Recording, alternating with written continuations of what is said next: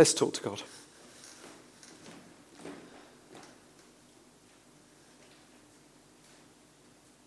Father, because of your kindness to us, because of your servant heart, because of your generosity in Christ, will you please show us something more of Jesus as we read again this part of your word?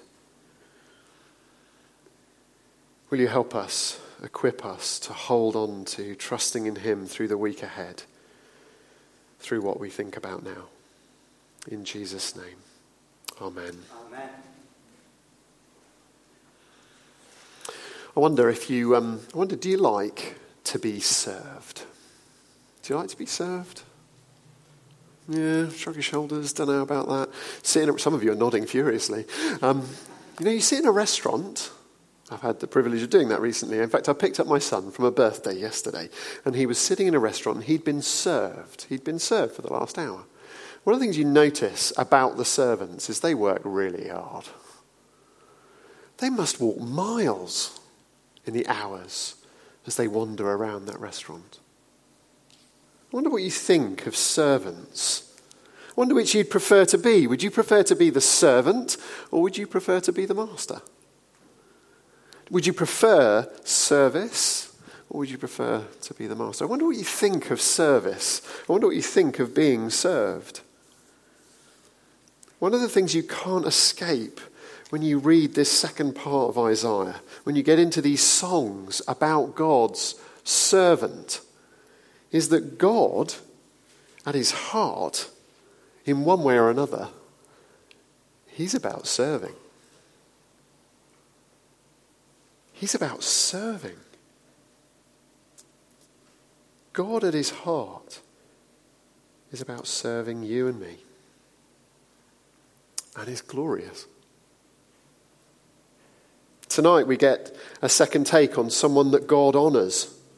Someone who is so capable and worthy that he should be given the role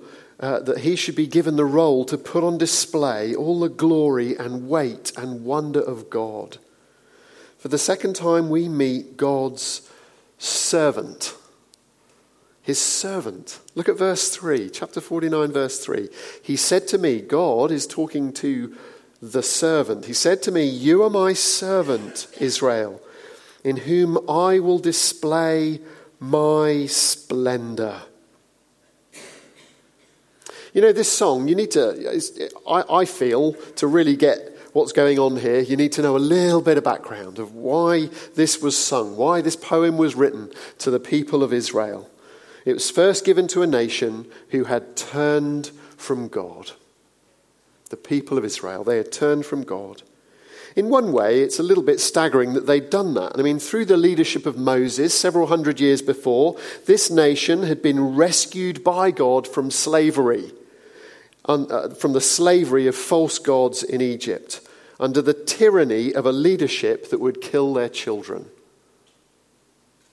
It's quite staggering to turn away from a God who rescues you out of that.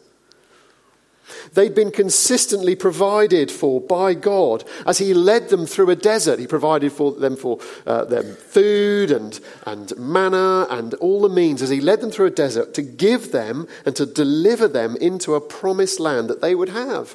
A land with all abundance. A land with so much life and joy. At one point, God, as it were, married this people. There was a sort of a ceremony on a mountain, a marriage ceremony, where there was an agreement, a covenant, where he would be their God and they would be his people. They didn't bring much to this relationship. In fact, they didn't bring anything at all. He brought everything to this relationship. But there is God loving this unheard of nation, bringing them out of slavery, bringing them through desert into life. As they followed him, they would enjoy boundless joy and blessing because he was the source of life. He demonstrated to them repeatedly that he was the source of all life and hope. Later, under the leadership of Joshua, this nation had entered the land and it had been divided up between the groups. So they all had a slice each for them to own and enjoy. All secure in the presence of God himself, with God at the heart. Now, it was a bumpy start for this nation Israel. It was a bumpy start. But there was one point where the nation of Israel was at peace with all those around. And people came from north and south and east and west.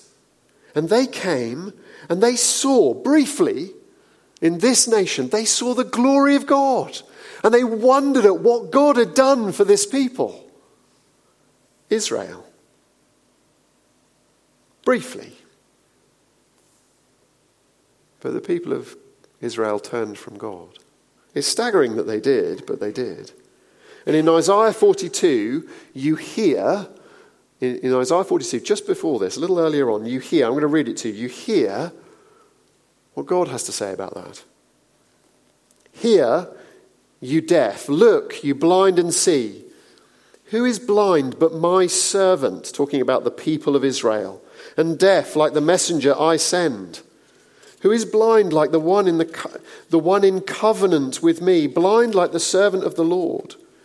You have seen many things, but you pay no attention. Your ears are open, but you do not listen. It pleased the Lord for the sake of his righteousness, verse 21, to make his law great and glorious, to put it on display through them. And then in verse 24, who handed Jacob over to become loot and Israel to plunderers? Was it not the Lord against whom you have sinned? For they would not follow his ways. They did not obey his law. So he poured out on them his burning anger at the violence of war. It enveloped them in flames. Yet they did not understand. It consumed them. But they did not take it to heart. They turned away from God, this people who had been cherished and loved and brought into this glorious relationship with God.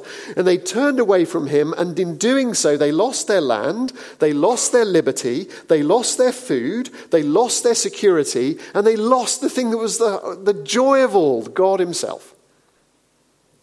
They were cast out for their adultery to other gods, to Babylon and other nations, to live again where they started, in captivity. But you know, with God, even when people despise him, even when he is eventually, and it took hundreds of years, but even when he is eventually stirred to anger, with God, even when people despise him, all is not lost. All is not lost. And that's where we come to the announcement of this servant to whom we're to listen. All is not lost with God. Even if you're back in captivity, even if you turned away and you're back where you started, all is not lost with God. He sends his servant. Listen to me, you islands. Hear this, you distant nations. Listen to me, says the servant. He said to me, you are my servant, Israel, in whom I will display my splendor. All is not lost with God. Everyone should listen. In verse 1, it's the islands, it's the distant nations. Everyone should listen. In verse 6, you get this. He says, it's too small a thing for you to be a servant to restore just the tribes of Jacob. I'm going to make you a light for the Gentiles. That's everybody else. In verse 12, see, they will come from afar, from the north, some from the west, some from the region of Ashwan. And in verse 13, the Lord comforts his people. He comforts anyone who's afflicted. Everyone should listen. There's a message here. There's a word here. There's something happening here for everyone. Everyone in this room right now. Listen. Listen to God's true servant. Why should you listen to him? Well, he has some divine authority. I mean, one of the things you get in Isaiah is when you hear the word in the NIV, it's often translated as hear or listen. When you get that, most of the time, who's speaking? Well, chapter 1, verse 2, it is God. Hear me, you heavens, listen, earth, for the Lord has spoken. In Isaiah 33:13, you have God speaking against Israel, and he says this, you who are far away, hear me, hear what I have done. You who are near, acknowledge my power. But now you have someone else using that little phrase. Someone else has stepped onto the stage and is using this God authority phrase. Listen to me, everyone. There is a servant here with divine authority. But he doesn't just have divine authority. He's not just a far-off servant. He's not just someone who we can't approach. There is humanity here. Look at verses 1 and 5. Look at verses 1 and 5. Listen to me, you islands. Hear, you distant nations. Before I was born, the Lord called me from my mother's womb. He has spoken my name. In verse 5, and the Lord says, for he formed me in the womb of his servant. Formed me in the womb to be his servant. Divine authority and humanity. He shares our humanity, this person. Humans are formed in, and when all goes well, they come out of wombs. This servant is going to have hands, he's going to have eyes, there's going to be laughter from his voice. He's going to be calm some days and joyful. He's going to be hungry and endure sleepless nights. There'll be temptation, loss, learning, growing, endless demands on his time, work, blood, sweat, pain and peace. He's going to share. He's going to share with those he's come to serve. There's divine authority. And there's sharing, there's closeness, there's intimacy. He gets us, this servant. He shares our circumstances. This rescuer from God, his divine authority, comes and shares our humanity. But look at who is calling him. Look at who this person is. Look at the weight and the glory behind this servant. Verse 1 and 5 again. He's called by the Lord. Capital L-O-R-D. That is a signal to anyone who reads the Bible. It is Yahweh. That is, from the beginning of the Bible, the Creator, the one who holds all things together, the one who rules every moment, the one who keeps every agreement that he ever makes.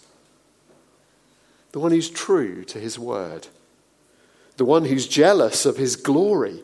The one who's described as holy, holy, holy, utterly unique, other, separate, absolutely weighty in every way. You could have all the gold in the universe and it wouldn't match his weight. The ever-present, all-powerful, almighty God. The Lord, who'd made this first agreement with Israel that they had spurned and turned away from. In verse 7, he's described as the Redeemer, the one who pays to get you out of slavery. He's described as the Holy One of Israel, the heart of the nation of Israel. The one with ultimate authority is enacting something in history. He's calling his servant. So you should probably pay attention. Look at his servant's duties. It's to do what the Lord wants and to speak his powerful words. It's funny, isn't it, in verse 2? He made my mouth like a sharpened sword. Weird. He made me into a polished arrow. His mouth speaks words of power. Words of penetrating force from God come from this servant. They're worthy of attention. But look, the other half to that little sort of couplet in that poetry. In the shadow of his hands he hid me. So he's a sharp sword, there's powerful word, but he's hidden. He's a polished arrow, but he's concealed in his quiver. He's reserved for a special occasion, this servant. There is a time, there is a moment for this servant to speak the powerful, penetrating words of God. This servant is being called by God. This servant is going to speak his powerful words at the right time. This servant is the true Israel to display God's splendor to you all. The bit we read earlier from Isaiah 42, where Israel is the nation, they're described as an utter failure. They're described as the servant, not this servant, but they're described as God's servant. They're described as blind and deaf and basically utterly stupid because they turned from God. So you see in verse 3 that this servant gets Israel's name transferred to him. He is to fulfill their mission. He is to do what they failed to be. He will display the splendor of God, not just to one nation, but to everyone. Listen. Listen to him. Listen to me. Something fabulous, staggering. These words are appropriate for this part of the Bible. Is happening in time. The servant himself has divine power and yet is born among us. There is power and understanding. The one who orders all things is behind this servant service, and he is going to display all God's splendor as he speaks his powerful, penetrating word to people. Who is he? Who is he?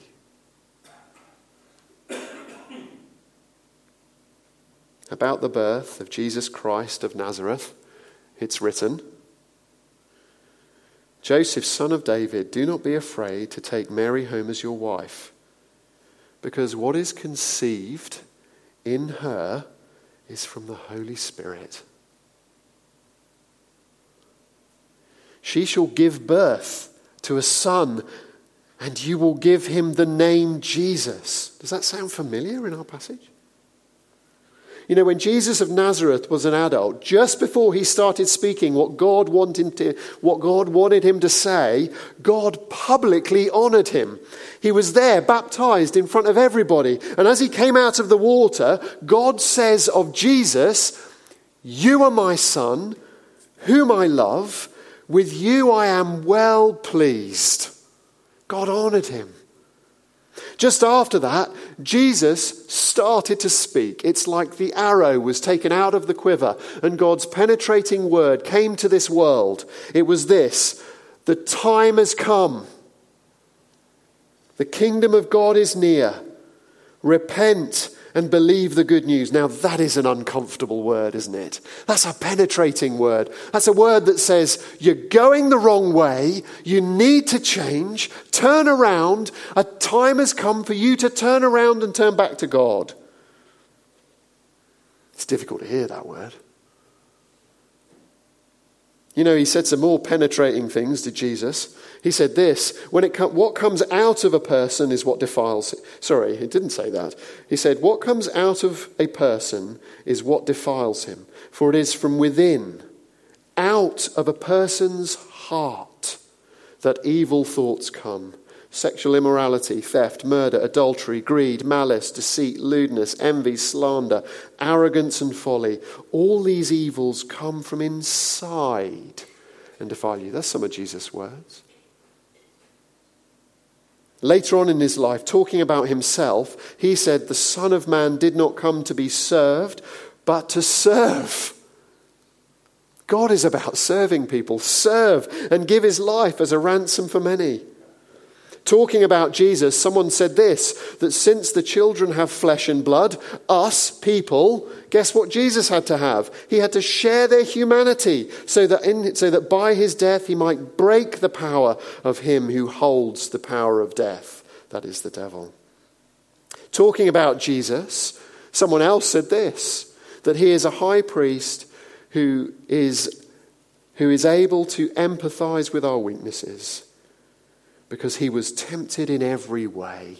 Divine authority, human understanding. Divine birth, calling, right time, powerful word. Jesus is God's servant. He's your servant. So much so that God was pleased, we're told, to have all his fullness dwell in Jesus. Dwell in him.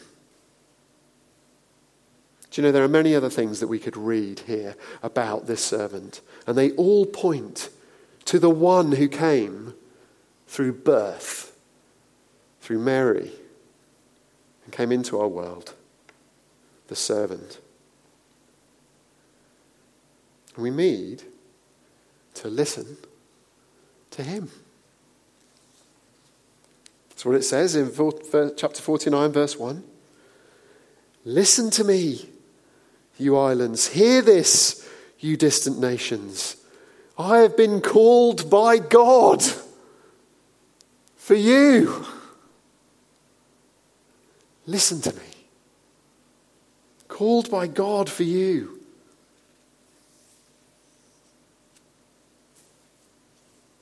Do you know what he's going to bring? Look at verses 5 to 6 and 8 to 12, and you'll find that this servant, that he's going to bring God's favour to all peoples. He is Jesus. God's servant is Jesus, and he is going to bring God's favour to everyone. Now look, have you ever had that feeling that your work is going nowhere? Anyone have that feeling? Anyone have that feeling? Okay, if I mention housework, okay, housework, does that ever make you feel that it's kind of going nowhere? You know, clear something up, 2 hours later, complete mess. And it wasn't you. It was somebody else. It was him. Probably me, actually. If I come to your house, that is. There's that feeling, isn't there, where no matter how much you labour, on the surface, it can look like it's going nowhere. And it's weird. I really struggled with this verse preparing for this. It's really weird. Look at verse 4. God is speaking to the servant. He said to him in verse 3, he said to me, you are my servant Israel. He's got Israel's job, in whom I will display my splendour. And the servant responds, and it's a really strange response to start with. He says, I have laboured in vain. I have spent my strength for nothing at all. Yet what is due to me is in the Lord's hand, and my reward is with my God. There is attention. There is massive effort in this servant's service. He's going to spend his strength. In verse 7, you get a real feeling for what that spending's going to look like. This is what the Lord says, the Redeemer and Holy One of Israel, to him, the servant, who was despised and abhorred by the nation, the servant of rulers. This is a little hint of what's coming later on in Isaiah 53, that this servant is going to be despised, that part of his work in this world as he comes into this world is actually to be rejected by his very own people that he came to rescue. He's actually going to be rejected and abhorred. I looked up the meaning of the word abhorred because I don't think I've used it this week. The meaning of the word abhorred is this: to be regarded with disgust and hatred. That's a heavy service, isn't it? You react to that way when you tread in dog poo. You abhor that. You regard that with disgust and hatred. And if you walk it through your house, you really do abhor it. Because now you've got to do your cleaning again. The servant is going to be abhorred. His service, he's going to spend his strength. He's going to labour. And if he wasn't careful, he could be tempted in his spending and in his labouring and in his giving of himself to serve people. He could be tempted to think, what good is it doing? You know, right at the end of Jesus' life, you do wonder, don't you? Everyone was jeering at Jesus. He was spending his strength, and he'd been beaten and whipped. His people were rejecting him. His friends had turned from him. Peter, one of his closest 3 friends, had denied him 3 times in his hearing. And he hangs on a cross, and everyone is telling him to get off, spending his strength. He looks so weak. He looks so poor. He looks so pathetic as he dies. The temptation there, the pressure there to stop serving. But look at the servant's attitude in chapter 4, in verse 4. Yet what is due to me is in the Lord's hand, and my reward is with God. This servant's hope, despite the pressure, despite the pain, this servant's hope is in the fullness of God to act using him anyway. Even if he gives himself completely, he trusts that God will use him to bring God glory. And oh boy, is God going to do that. Because God responds. He says, I've laboured in vain. I've spent my strength for nothing at all. And then the Lord says twice, in verse 5 and then in verse 7, the Lord says something again. And then in verse 8, the Lord says something again. In response to this anguish of heart, this temptation to give up serving. He says, you are going to do something incredible. You are going to bring God's favour to all peoples. I told you about the first hearers of this poem who were far off in captivity, the nation of Israel, also called Jacob in this poem. But there is another group of people who are not Israel. It's everybody else.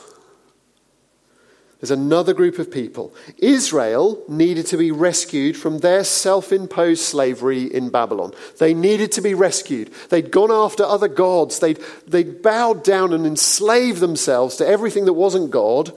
And they needed to be rescued from that. And God was kind. He's about serving people. He wanted to bring his service to them. But there is another group of people that God knows need to be rescued. The Gentiles, all those people who are not equal, who are not Israel, need to be rescued from the same problem, their self-imposed slavery to other gods. So remember the picture here. It is the servant, despite appearances and pressure, is going to trust the Lord to use him to do what he said, to display his glory. And this is what he's going to use him to do. Look at verse 6. It is too small a thing for you to be my servant, to restore just the tribes of Jacob and bring back the house of Israel I have kept. I will also make you a light for the Gentiles, that my salvation, my rescue, may reach to the ends of the earth. In verse 8, there is a special time that is described when the quiver is opened up and the arrow is taken out. When the sword, the words that God once said to the world are unveiled. A special time, and it's described as God's favour. This is what the Lord says. In the time of my favour, I will answer you, my servant. In the day of salvation, I will help you. I will keep you and make you to be a covenant for the people. In verse 10, God wants to show his compassion, his pity to all those in need. And now God is going to use this servant. He's going to make him a new covenant. He is going to be the new agreement between people and God. I will keep you and will make you to be a covenant for the people. In response to the trial and the expense of strength, the servant's trust in the Lord's purposes, he has promised to help all the way through and bring about the most extravagant and unexpected outcome from his service. People from every tribe and nation are going to be freed from slavery. People are going to be found out of darkness in verse 9. People who are hungry are going to be fed, and they're going to come back as they come back to God. People who feel the scorching heat of God's glare, his judgment on their turning from him, are going to be fortified in verse 9, and they will never feel the scorch of the sun again. Because of this servant, it is going to be easy for people to come back to God. This is an amazing picture. If you're a civil engineer in the room, you'll love this. Look at verse 11 and 12. You'll love verse 11 and 12. I will turn all my mountains into roads. He's just going to flatten it all to make access to him trivial. There's not, it's not going to be like the M25. There's going to be no queue. The railway doesn't work sometimes. This is always going to work. You can get back to God so easily through this new agreement that he's making through his servant.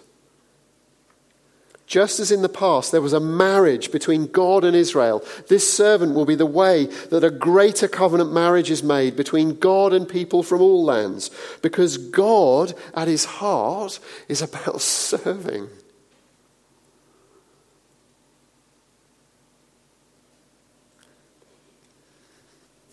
Quoting this very part of the Bible, someone in the New Testament, in the second half of the Bible, says this: as God's co-workers, we urge you not to receive God's grace in vain.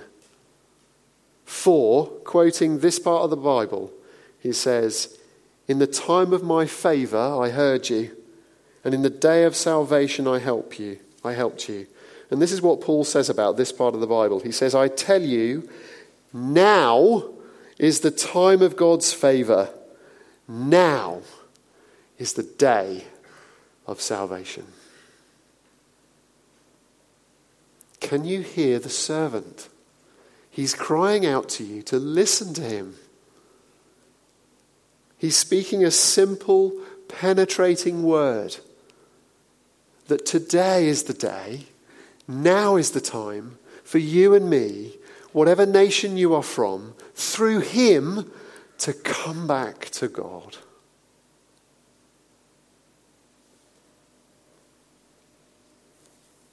Through Jesus, you can come back to God. In every way, we deserve, I think, to be pushed away from the source of life.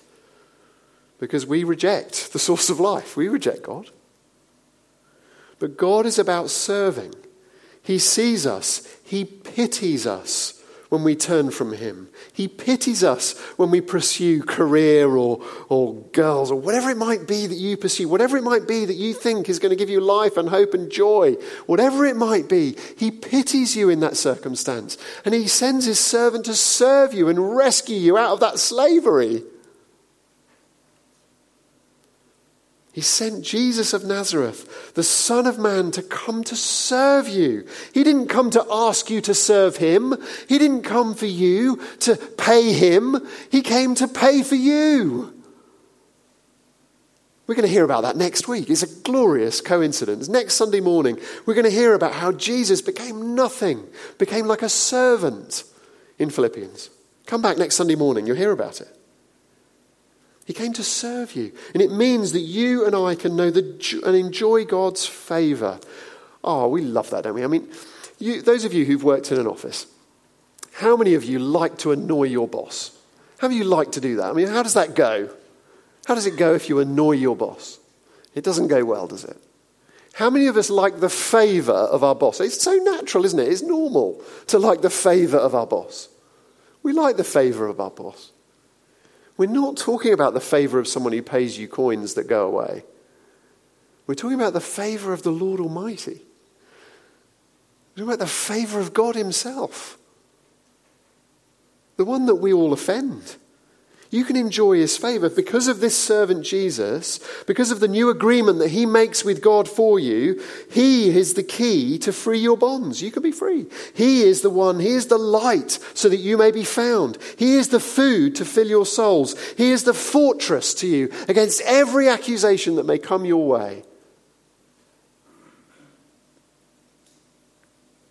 In a time of great division in our world, where their one nation likes to think of themselves as better than others and wants to divide themselves from another nation, and one nation wants to go to a war to another nation, this passage is glorious because it shows that God ignores national boundaries completely. Totally ignores it. He welcomes people from the north, the east, the south, and the west. Jesus came for the Gentiles. Jesus came for people from North Korea, from Albania, black and white, rich, poor, everyone in need. When you come to God through him, through Jesus, the servant, you can know all joy. You can be rescued from the burdens that you have burdened yourself with if you will but listen to the servant. If you will but listen to his call. You know, this plan is so glorious. This plan is so immense that there is a call given to the entire universe right at the end of our passage. This plan is so immense that God would be about serving human beings that turn away from him. This plan is so immense that God would want to show his favour to people who are hostile to him. This plan is so glorious that this is what is declared. He says, heavens, shout for joy. He says, rejoice, you earth. Burst into song, you mountains. It is so amazing that God would have such love and kindness to human beings that the entirety of creation should lift their voice in a great cacophony of praise. Imagine it. Imagine being in Switzerland. There are quite big mountains in Switzerland. Imagine if they all just opened their mouths. It'd be so noisy. But this plan of God is worthy of that honour. Because the Lord is about serving. The Lord comforts his people and will have compassion on his afflicted ones. Listen. Listen to the servant. Listen to Jesus. Because he is going to bring God's favour to all peoples. Let's pray.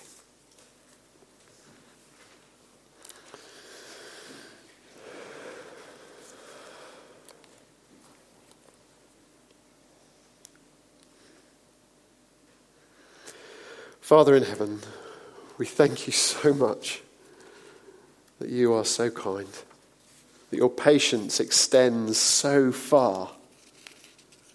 Thank you that you hold out this hope for us to enjoy this week. And you call us to praise you and enjoy your shepherding of us. We thank you. Amen. Amen. Let's remind ourselves of how Jesus shepherds us and cares for us as we sing our closing song, The Lord is my shepherd.